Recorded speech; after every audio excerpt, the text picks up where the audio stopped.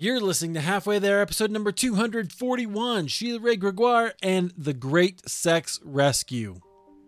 Are you stuck in your office spinning your wheels? Is it time for you to get away from your business so you can focus on the business? Maybe a retreat. I'm Katie Horner of the For Your Success podcast, and though my husband and I started out in full-time ministry, living well below the poverty line, our six-figure business now gives us ministry opportunities that far outweigh the ones we had in full-time ministry. Join me and my husband Tap on April 30th at the Get Out of the Boat Christian Business Virtual Retreat to recharge your batteries, and let us show you how fun it can be to walk out your faith in your business with joy and confidence, because doing the business that God created you to do can be your best worship. The Get Out of the Boat Christian Business Retreat is April 30th from 11 a.m. to 7 p.m., and you can attend from anywhere online. We can't wait to see you there. You can get all the info and register for your ticket right now at getoutoftheboat.com.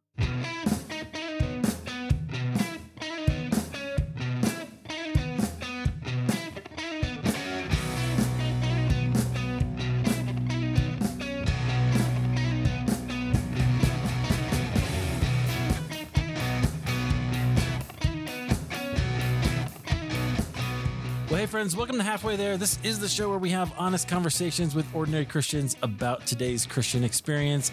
As always, I am your humble host, Eric Nevins. Thank you so much for being here.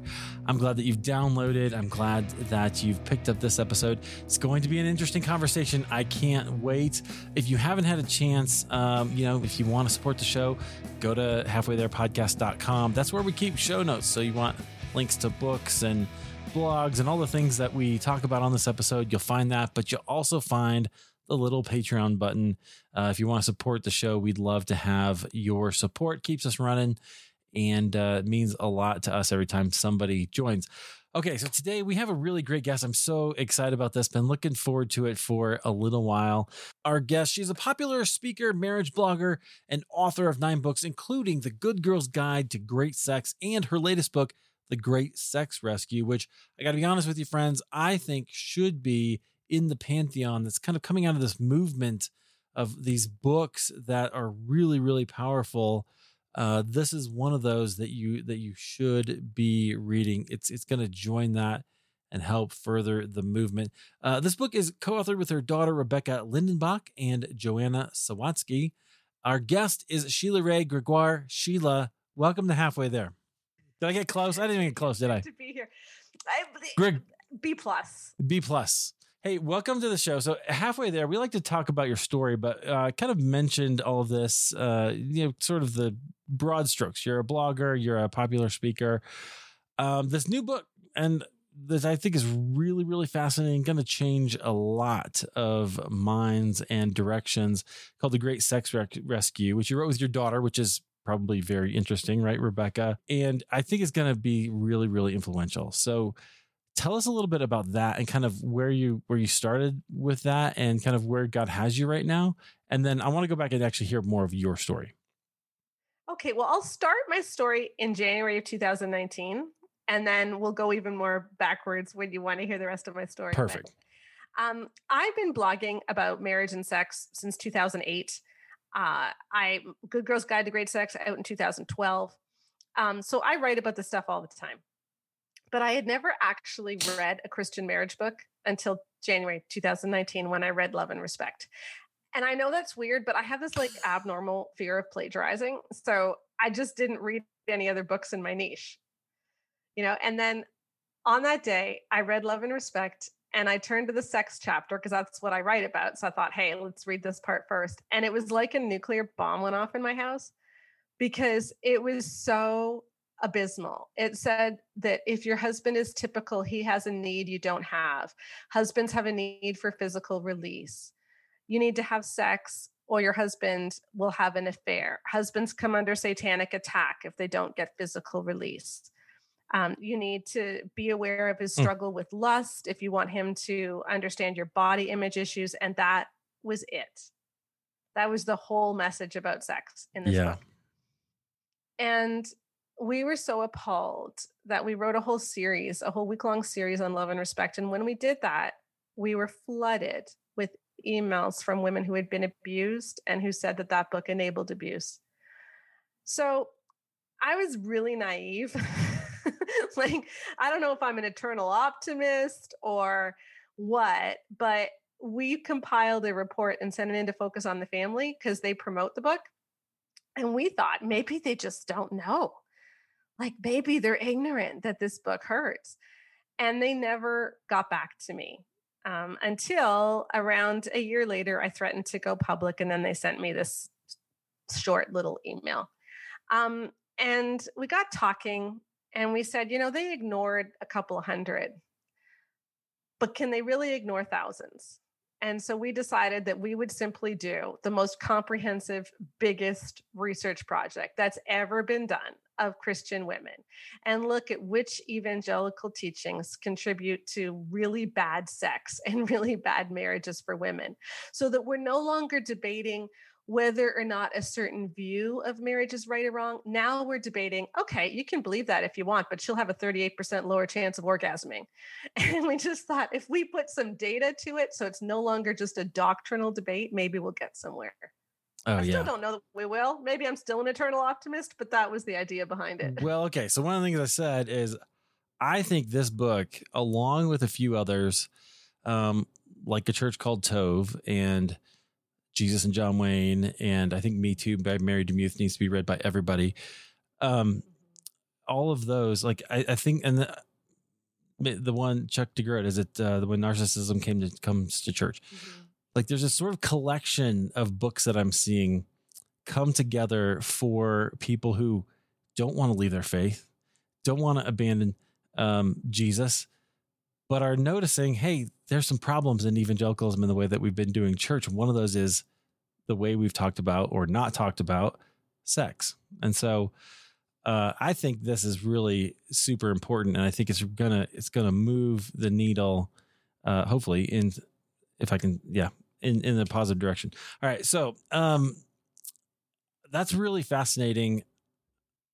I've got lots and lots of questions, but I want to come back to that because I want to hear some of your story, right? So, because that's what we do here. We talk about people's faith journeys. I'm curious, probably realizing some of those things had some spiritual effects on you. So we'll come back to that. But where'd you grow up and where'd you start? I grew up evangelical. I joke that we've been pretty much every denomination in the evangelical world because it always just depended on what city we lived in and, what churches were around that were good. But I've been everything from evangelical Presbyterian to Alliance to Baptist.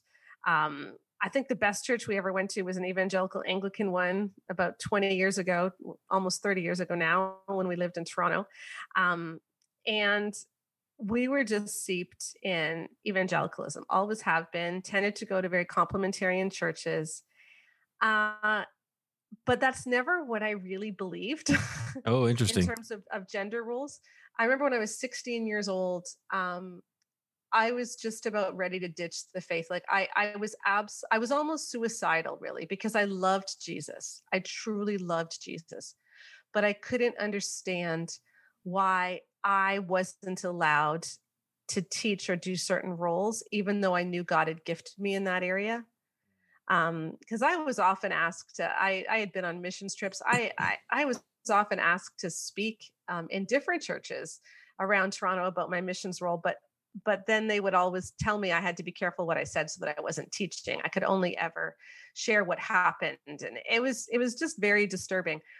And so I started to read some books that were more egalitarian in nature, and it really opened my eyes and it gave me a lot of freedom. But I stayed in evangelical churches. So it's like, that's what we always believed, my husband and me, but we were in these churches that didn't believe that. And we raised our girls in churches that didn't believe that. Yeah. Interesting. Okay. And this was in Canada?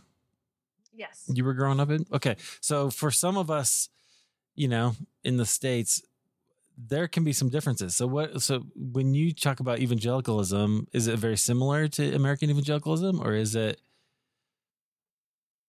Yes. The difference is it's not political. Evangelicalism in the US is very tied to politics. Very. evangelicalism in Canada really isn't. In fact, on Parliament Hill, when they get together, when the MPs get together to pray, there's representatives from every party, and that's normal. So, okay, Christianity isn't associated with a particular political party in the same way in Canada. That's not bad. Okay, so you didn't have that kind of political charge, but you did have, it sounds like, some gender kind of teaching as part of the tradition. Interesting. Okay, so when did your faith, it sounds like you had a Christian family. When did your faith sort of become your own? Did you have a moment? Was it just sort of always there? How'd that go? Very early.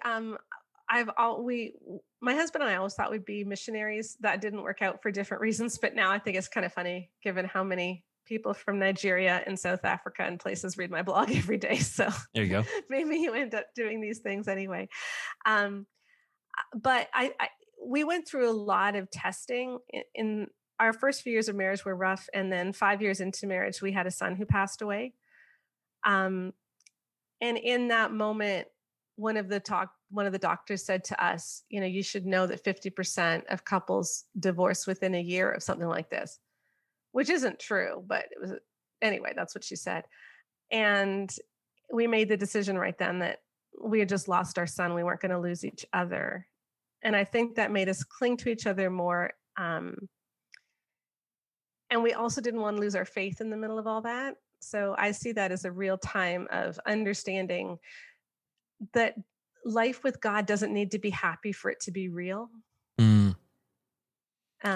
And your faith can still be genuine even when you're grieving. It doesn't mean you're spiritually weak to grieve. And that was something important for me to learn, I think. That's really good. It doesn't mean you're spiritually weak to grieve. Yes. Even Jesus cried, right, at Lazarus's death, which is pretty interesting. I love that. So did that season, I often ask that about the dark night of the soul, the spiritual desert, you can call it lots of things, but was that kind of a season like that for you? In a lot of ways, I actually grew closer to God then. I think my dark periods of the soul have been more disillusionment with church situations as my kids got older, as we were raising kids in this. And then as we've been delving more and more into writing about marriage and sex and seeing how the evangelical world has responded, I think that's what's been far more disillusioning than anything with God. Interesting. Yeah. I think, and that's not uncommon, is it? Right. There's a lot of people wrestling with that right now. Yeah. And what you said about those books, and that I feel a great honor to be included, especially in Scott McKnight's. That's a great book. Oh, yeah. But I feel so much like for the last 3 years, I remember saying, even before I read Love and Respect, I remember saying, God is shaking the church right now. Like everything that can be shaken will be shaken. And he is just shaking everything. And I'm so excited to see what happens when it's all done.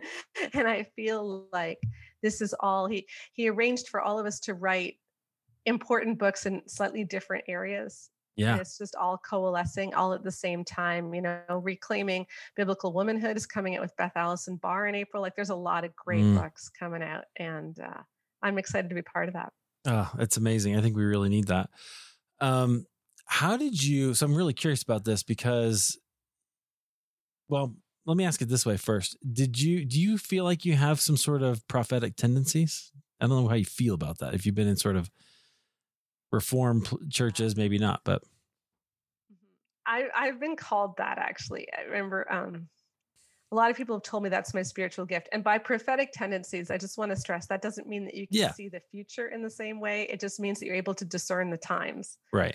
And that you feel called to speak out. And that's what I've been doing for the last few years. Yeah, that's interesting.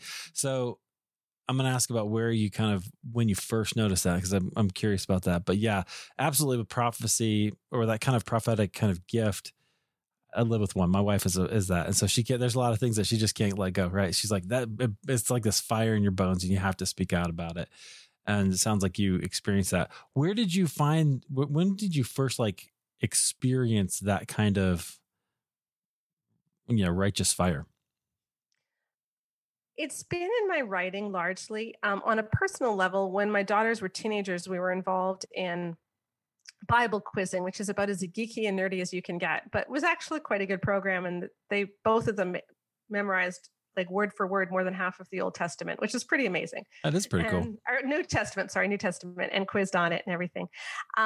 But there were some churches that were involved in our district that were really legalistic, and the kids in those churches were not doing well on an emotional level, and I could see that, and they were being spiritually abused. I could see. And I was really upset about this. And I was trying my darndest to do something at the committee level and at the district level. And I got nowhere. I spent 2 years of emotional energy getting nowhere. But I remember being up all night writing emails and trying to say exactly the right thing, and nothing ever worked. And I learned then about two things. First of all, I learned the importance of shaking the dust off your feet at times, and that sometimes you can't wait for those in authority to do the right thing. You just need to reach out to people where you can. And so even if those in authority were never going to do what was right, I could still reach out to the kids that I knew and try to help them and let them know I was still here for them. And I still see them on Facebook, and I still try to respond because a lot of them are in crisis now.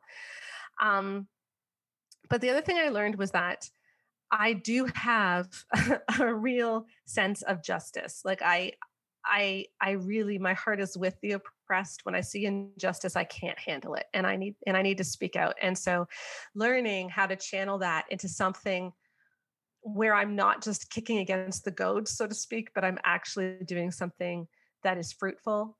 And that's what we've been trying to do with the Great Sex Rescue. Is we knew we weren't getting through to Emerson Eggerichs. We knew we weren't getting through to Love and Respect. But if we get through to everybody who listens to Focus on the Family and who listens to Breeze Love and Respect, then it's like we're bypassing the gatekeepers. Right. Which is one of the opportunities that we have today, right? Is that you can just go speak to your audience and go directly to people. We don't have the gatekeepers anymore. They're kind of mad about it, but that's okay. They deserve to lose their position as far as I'm concerned. That's why I'm a podcaster. Very, very fascinating. So that's kind of been part of who you are. How did you get into blogging and writing a sex blog? Because that seems to me like the kind of thing most people don't do, right? You don't really grow up thinking, I know what I want to do when I grow up. No, exactly. Well, in 2008, I had already had a few small books published with a small publisher, mostly about parenting, motherhood. And everyone told me I needed a platform if I was going to get a bigger book published. So in 2008, the way to get a platform was to blog. Yep. So I started to blog, and I was slowly attracting readers, but not that much. But I found that the more I wrote about sex, the more people showed up. And my husband and I had been speaking at marriage conferences. We always had to do the sex talk because nobody else wanted to do it. And my husband's a physician, so he'll talk about anything. He doesn't care. And I don't care. I'll talk about anything. So we always got the sex talk. And because of that, I was asked up in Canada to do some magazine articles about it, to do a couple of TV shows, 100 Huntley Street, where I was the guest talking about sex because they needed somebody and nobody does this. And I just got slotted into those roles without ever intending it. And so in 2010 or 11, I was talking to my agent and I said, I do have this idea for a book, but I don't know if it's any good. And I said, I'd love to write the Good Girl's Guide to Great Sex, like about how people with more of a Christian worldview can have great sex without all the weird purity culture stuff.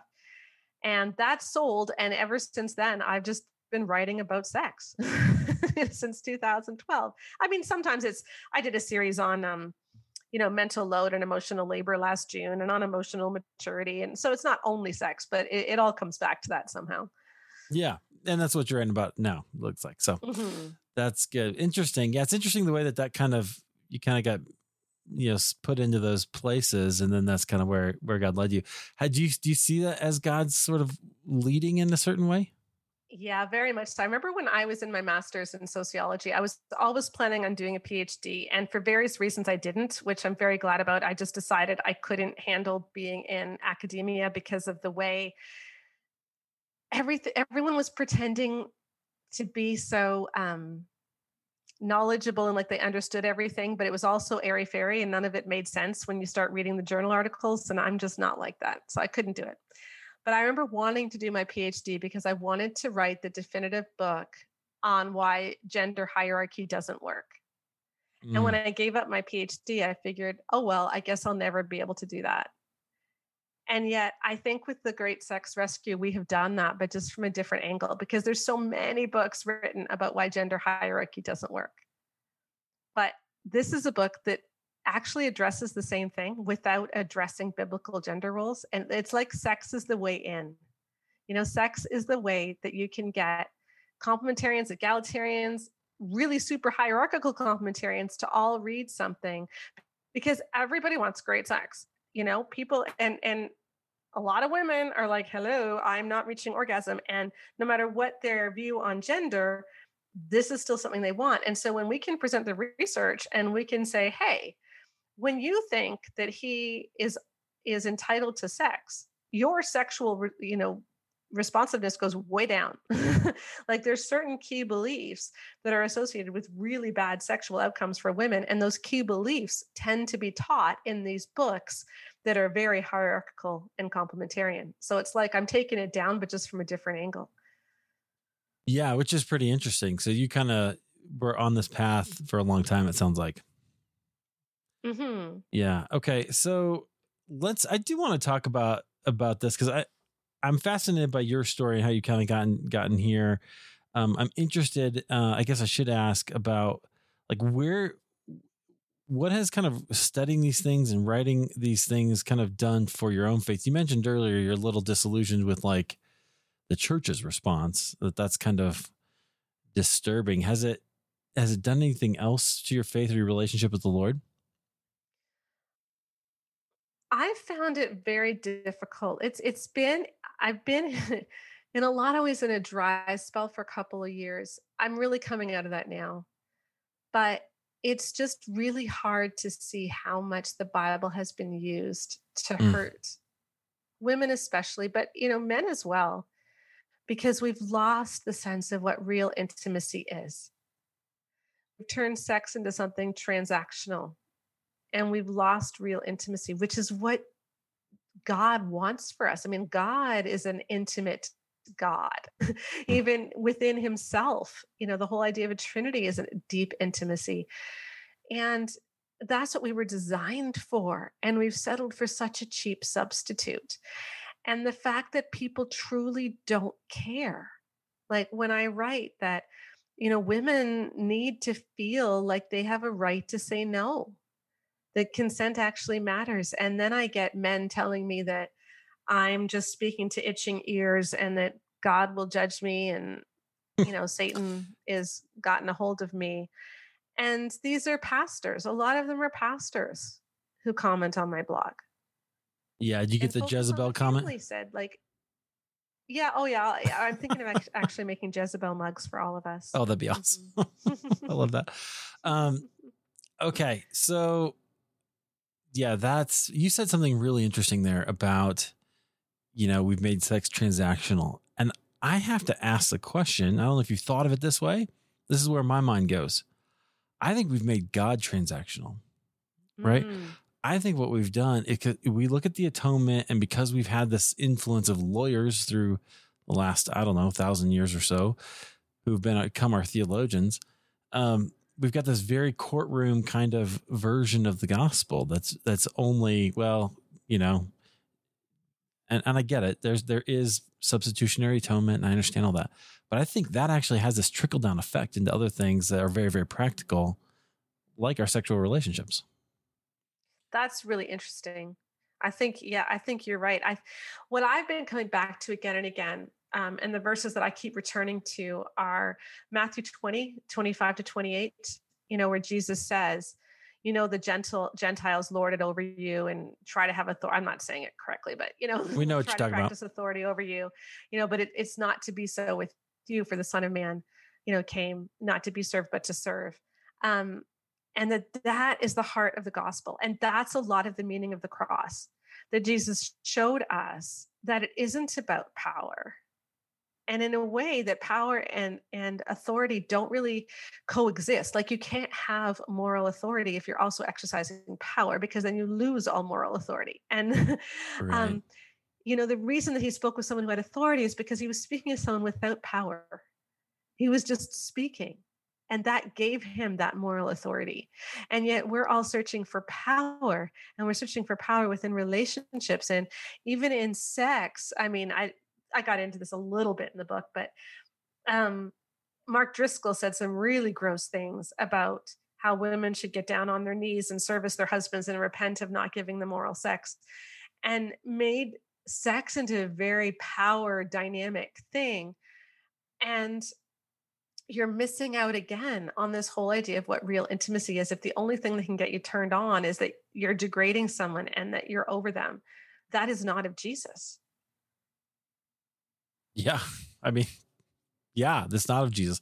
That, which is very fascinating. So I've been kind of stuck this year on John 13, which is sort of that same idea, right? Jesus sits down, or he gets up and he washes his disciples' feet. And then he says, look, do you see what I've done? Don't do this, or go and do the same thing, right? I am your teacher and you're not bigger than me, right? So serve. But I don't understand how that has come to be disregarded, particularly in our gender relationships and sexual relationships. Yeah, because women are really the ones who are told to serve. Right. We are told over and over and over again not to deprive him, which is a total misuse of 1 Corinthians 7, 3-5. 1 Corinthians 7, 3-5, first of all, for those of you who don't know it, and again, I'm not going to quote this perfectly. My daughters could, but yeah, this is the passage where it says, like, don't deprive one another except for a season of time by mutual agreement. Yes. That. And it starts off by saying the husband has to fulfill his marital duties to his wife, which is interesting because it means that her needs are mentioned first in the passage. The wife has to fulfill hers to her husband. Her body doesn't belong to her alone, but to him. His body belongs to her, and then do not deprive each other. And the whole purpose of that is that it's mutual.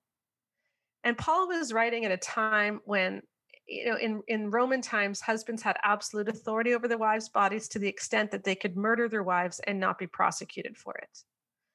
And Paul walks into that and says the wife has authority over your body. So that was hugely revolutionary.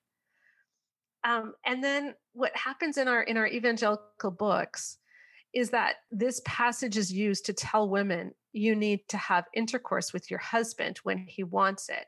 And that's not what the verse is saying, because what the verse is talking about is this life-giving sexual relationship. And we know from scripture, from different parts of scripture, that sex is supposed to be something which is deeply intimate. From Genesis chapter 4, that Adam knew his wife Eve. Like that word for to know is the same word that's used in the Psalms when David says, search me and know me. Like, God is saying that sex is more than physical. It's this deep, intimate knowing. So we know from scripture that sex is intimate, and we know from that passage that it's totally mutual.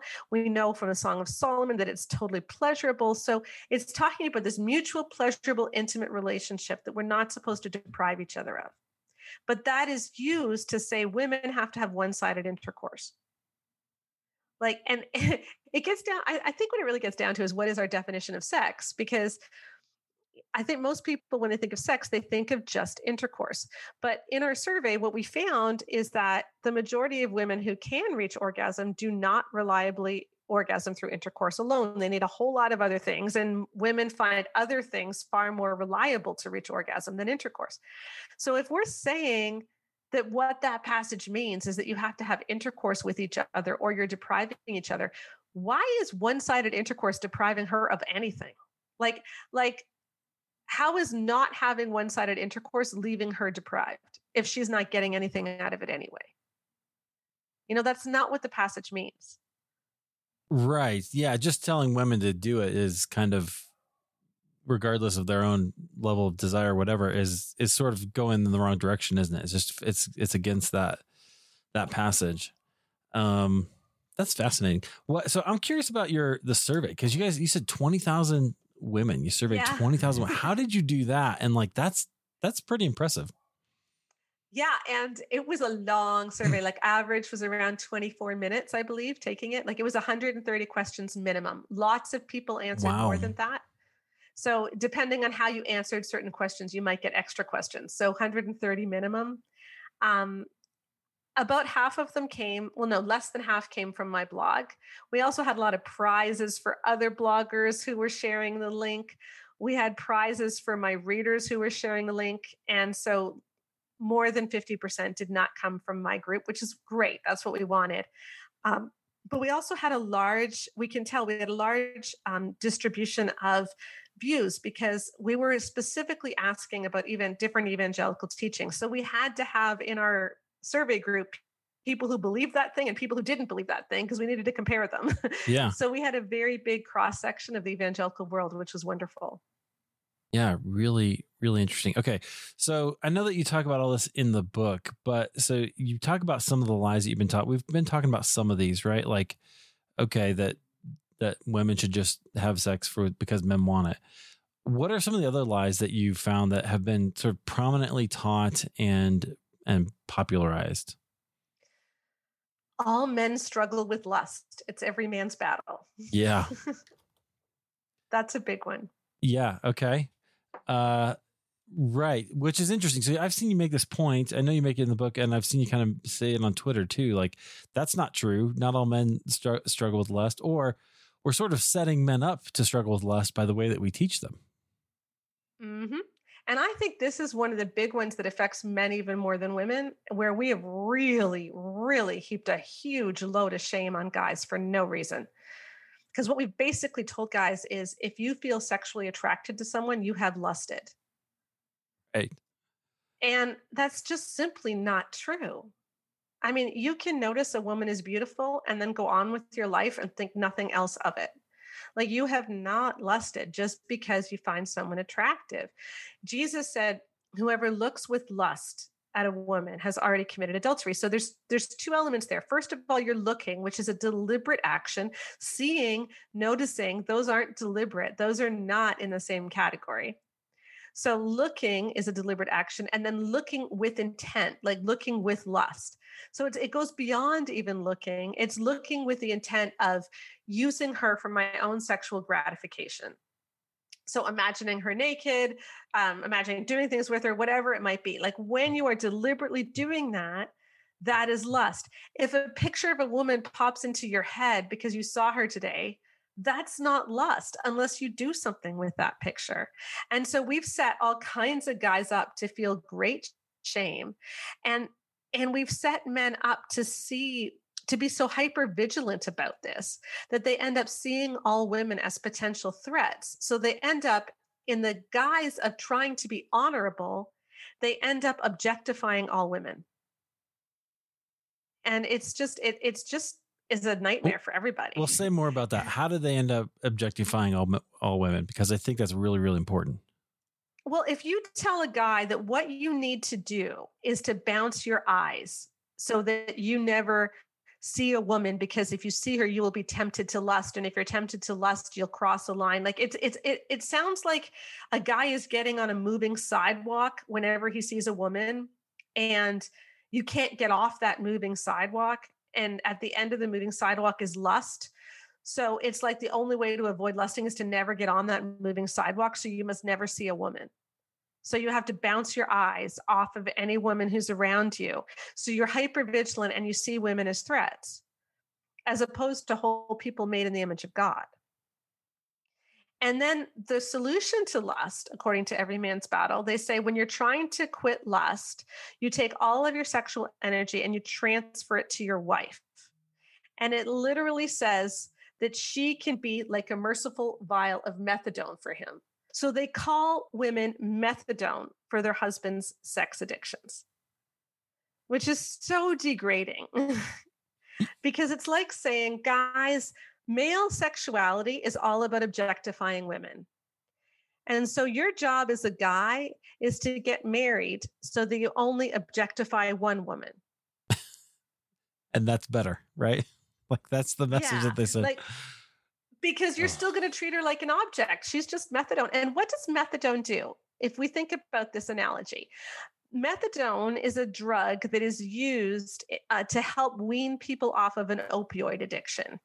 So to call a woman methadone is like saying, we know what you really want to do is look at that other woman naked, but you can settle for your wife and you can use your wife so that she can satiate you enough that you don't go after what you really want.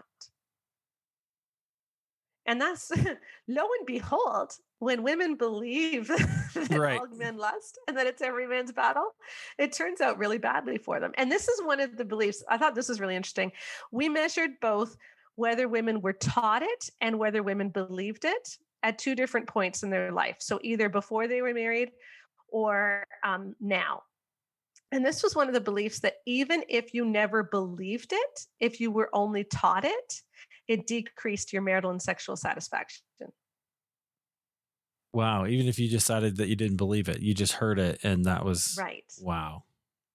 And my thought is that probably if you are in a church subculture that really teaches this, that probably you're married to someone who isn't the best too. And there's probably some other issues going on there that it just wrecks the church culture itself.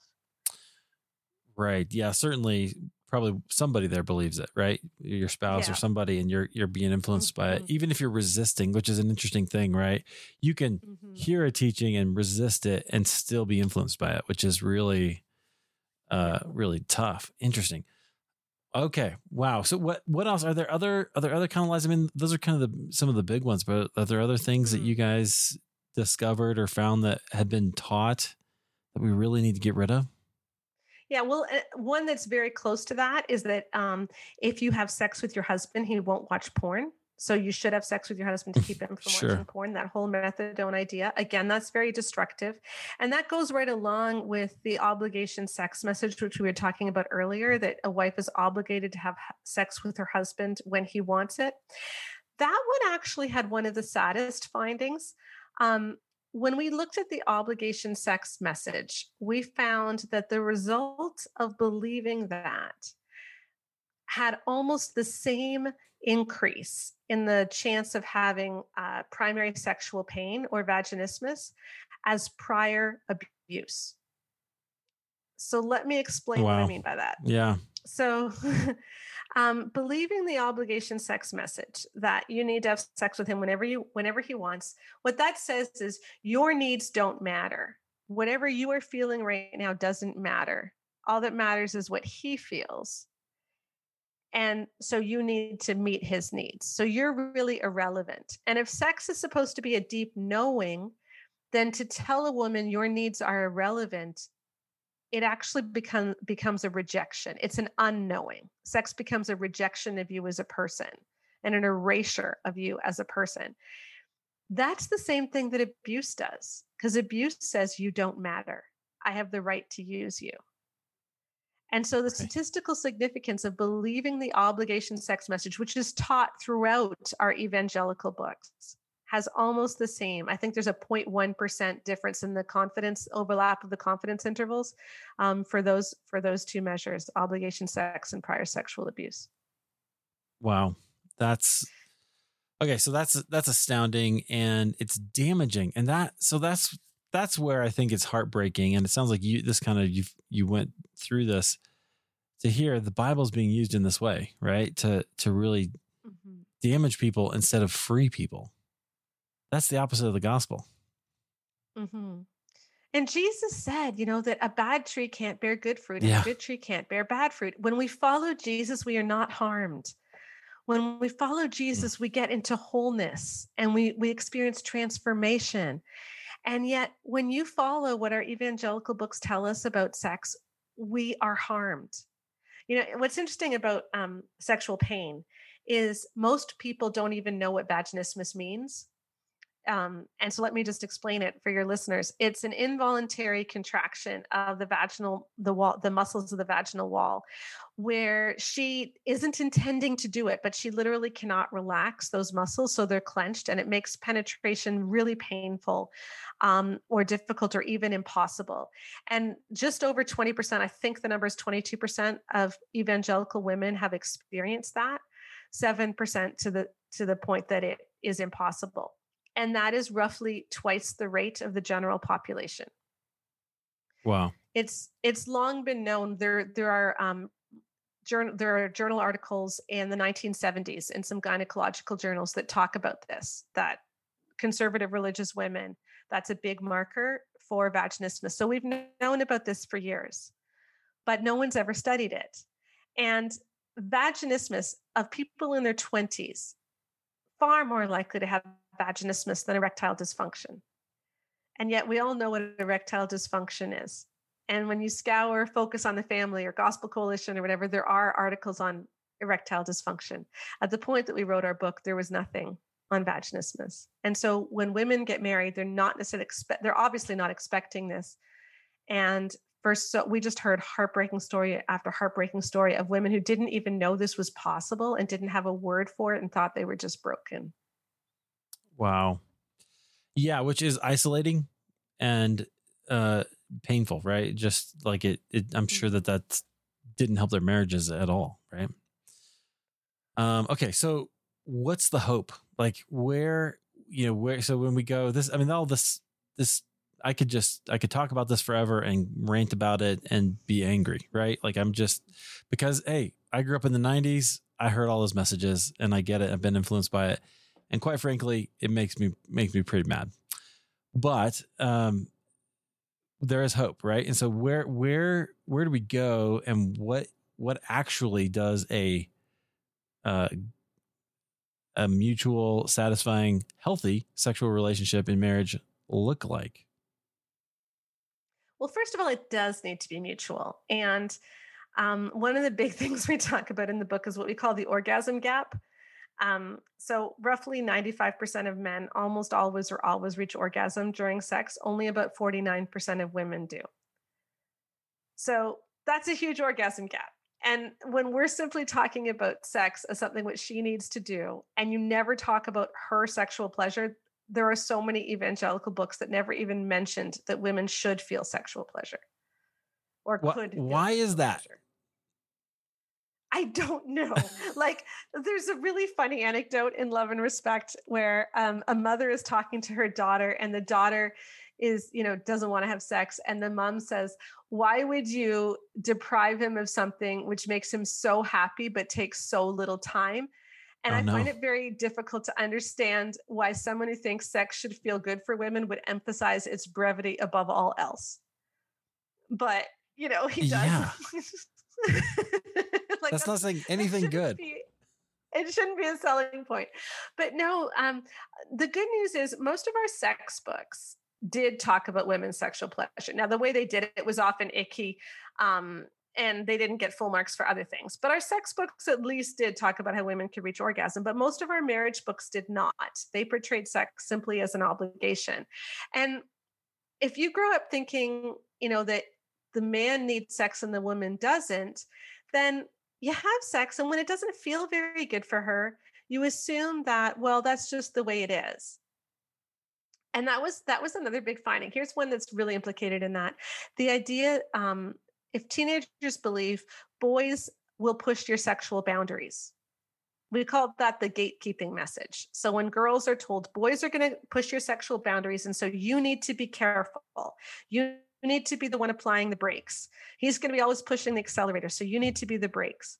When women believe that, then when they get married, they have a really difficult time enjoying sex because they've spent their entire life trying to stay in control and trying not to get aroused. Yeah.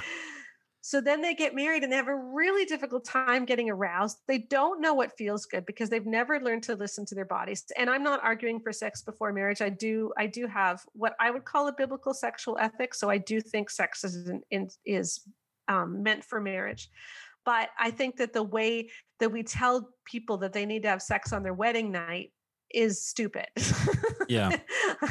I think that we need to tell couples how to recognize natural sexual progression, that there are natural steps. And the most important thing is for her to learn to listen to her body and not to move to the next step until her body is ready for it. And we go into this a lot in chapter 4 of the book. A lot of women have said, oh my gosh, if I had only read that before we got married. And so we give a lot of steps on how to rediscover that if you missed some major steps. But that's a big thing. So women don't know how to feel aroused. Women don't know that, maybe intercourse isn't the thing that's supposed to do it for me. And you read all these books that tell you that he just needs sex, and you just figure, well, I guess this just isn't for me. I guess I just should be happy with the closeness that I get. For Women Only tells women that what he really needs isn't just sex. He needs to feel like you want it and enjoy it. And so you should let him know while you're having sex how glad you are to be here. And even if you aren't experiencing pleasure, you should encourage him and let your words be heart words, because he needs to know that you want him. But it never says that it's okay to speak up and say, hey, how about a little bit to the left? Like, Right. Like, so it doesn't give women the chance to advocate for something for themselves. Yeah, which is that mutuality, and communication obviously is super important. You got to be able to do that, right? So, but that's really hard when you just don't know how to talk about sex, where you don't feel like sex is for you, when you've grown up feeling like it's only for him. And so my hope is that as people read this book, and the feedback we've been given is, so many people have told us, I laughed, because there's a lot of funny lines in it. There really are. You kind of have to be funny when you're looking at some of the terrible things some of these authors said. But, I laughed, I raged, and I cried for younger me, but I finally feel freedom. And that's what we want, is just for people to feel freedom. Like, it doesn't matter if you've been married for 30 years and you've never had an orgasm, you can get there. Sometimes it just takes getting rid of some of these ideas and giving yourself permission to rediscover.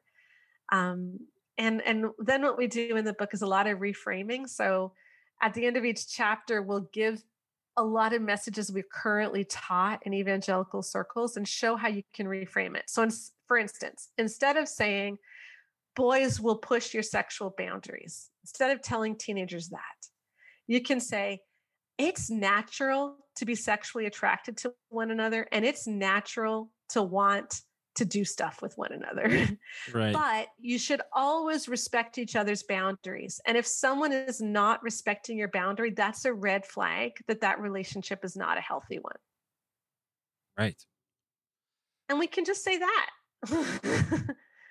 Yeah. Well, that sounds so much more healthy, right? Than it's not a big deal. Right. And so I'm convinced that this comes down to a fundamental belief in evangelicalism that's so subtle that most of us don't even know it's there. And it's sort of Gnostic in a way, that what's spiritual is good and what's physical is bad. And so the way we talk about sex, we sort of tolerate it. We know it's a big deal that people have to do, but we have this idea, we talk about it as if, well, it doesn't ultimately matter, and it doesn't really, which it could be, not, as far as I'm concerned, couldn't be further from the truth of the gospel, that, Jesus says the kingdom of God is near. It's here now, right? It's here. So come and enjoy it. And I think the marital relationship, the sexual relationship, is all a picture of that. And so that's part of it. So I think there's a lot of actually deeper theology that, like, we've got to get in line and figure out and apply, which is what I like about what you've done here. Yeah, thank you. And I think too, when it comes to talking about sex, we need to get out of the garden and we need to get back to the cross.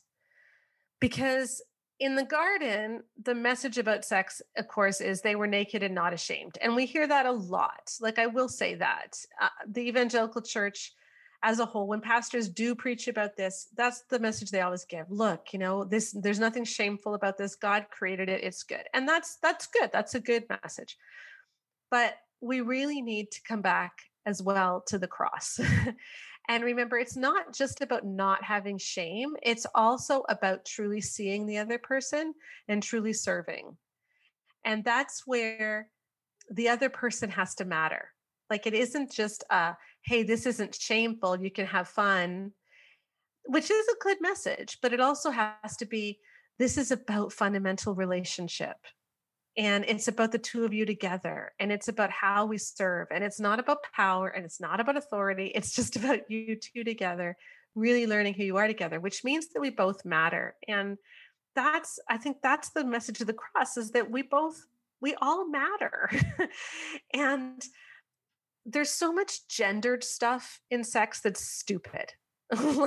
like, just even the idea that he's always going to have the higher libido. That's the way it's always talked about, right? He wants sex and she doesn't. I don't know why.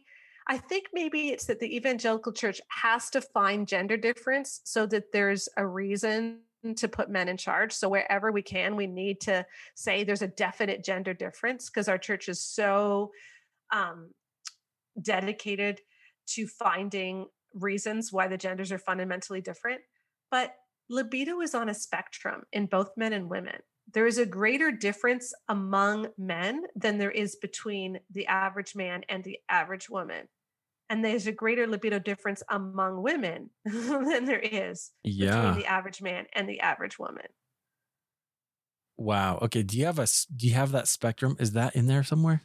Because that would be fantastic. We talk about overlap. It's the concept of overlapping bell curves. Let me give you another way of looking at it, which might be easier for people to understand. My great grandfather was 5'5". My great grandmother was 5'11". My grandfather and my father were both over 6 feet tall because of their mother, because of her, not because of the short dad. Okay. Right. But there were not scientists knocking down their door saying, how is it possible that she is taller than you? Because we all know that height is on a bell curve. Right. And there's, the average man, I believe, is 5'10", and the average woman is 5'5".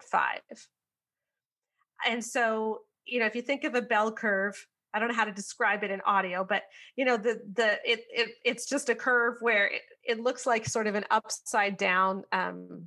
It looks almost like an upside down circle, but it's got little lines on right. Both sides where it goes out, And so there's a lot of people in that average. And if you take two standard deviations of 95%, 95% of people are within that. And so in height, you're going to get, some guys who are 5'2" and some guys who are 6'8". And then there's the other 5% that are really on that. But 5'2", 6'8", you might get women who are like 4'10" to 5'11", 6 feet, whatever. But there's greater difference between the average, between that 95% of women between 4'10" and 6 feet than there is between 5'5" and 5'10", the average woman, the average man. And so when it comes to libido, you're also going to have these overlapping bell curves where, most men have a higher libido, but in 20% of marriages, she has the higher libido. And in 20% of marriages, they're roughly the same. So we need to stop talking that all marriages, he wants it all the time, because that's so damaging, especially for the high libido wives. Yeah. Yeah, because it doesn't reflect their reality. Mm-hmm. Right. And then they feel like freaks because all of our resources say he needs it. The way that you show him love is to have sex with him. Women don't need it. You need, and then she's like, well, I must be a freak because I need it. And I must be really undesirable because he doesn't want it. And what am I supposed to do? Right. So damaging. Mm-hmm. Wow. Okay. Well, so I think there is a way forward. I think absolutely mutuality, love. Sorry, I'm going to say, I almost said love and respect, but I decided not to do it. But you know what I mean, right? Like the message is good. Respecting one another, caring for one another. I love that. Sheila, so you can be found. There's a lot. We could talk about this forever. I think it's super fascinating. I love the way that, again, just that you're kind of breaking down some of the, problems and incorrect beliefs that we've been given. So needed. Your website is to love, honor, and vacuum.com, which I think is hilarious. I should have asked you where you got that. Where'd you get that name? It was actually the title of my first book, which was When You Feel More Like a Maid Than a Wife and a Mother. And it was about how to find a passionate adventure in marriage and not just a giant to-do list. So that's where that came from. But then I kind of have morphed since I started, but my traffic got so big I couldn't rebrand. Yeah, you're stuck with it. But it is a clever title. I like it. So to love, honor, and vacuum.com, friends. And you can get the book anywhere that you get great books. I know I've got my copy. You guys were kind enough to send one. Thanks for that. And definitely, it's called The Great Sex Rescue. You should definitely pick it up. If you've ever struggled, ever heard any of these messages, ever had any kind of difficulty with sexuality, this is for you. Sheila, is there anything you want to leave us with? I just think that as we talk about this more, we could really save the next generation. Yes. And my hope is that we will do that. I've just heard from so many people who've said, I didn't think I was messed up. And then I read this book and I realized how many things I've internalized, and I just feel so free. And if we can talk about this well, this is the biggest place of hurt in people, is in their sexuality. And if we can start talking about this well, I really think that we'll see far more wholeness. We'll see far more Jesus in people's marriages, when we're not just trying to live up to what we should do, but we understand what real intimacy and passion looks like. And that's what God has for us. And that's what I'd really like to see us get to. Wow. Couldn't have said it better. I appreciate you being here. Thanks, Sheila. Thank you so much.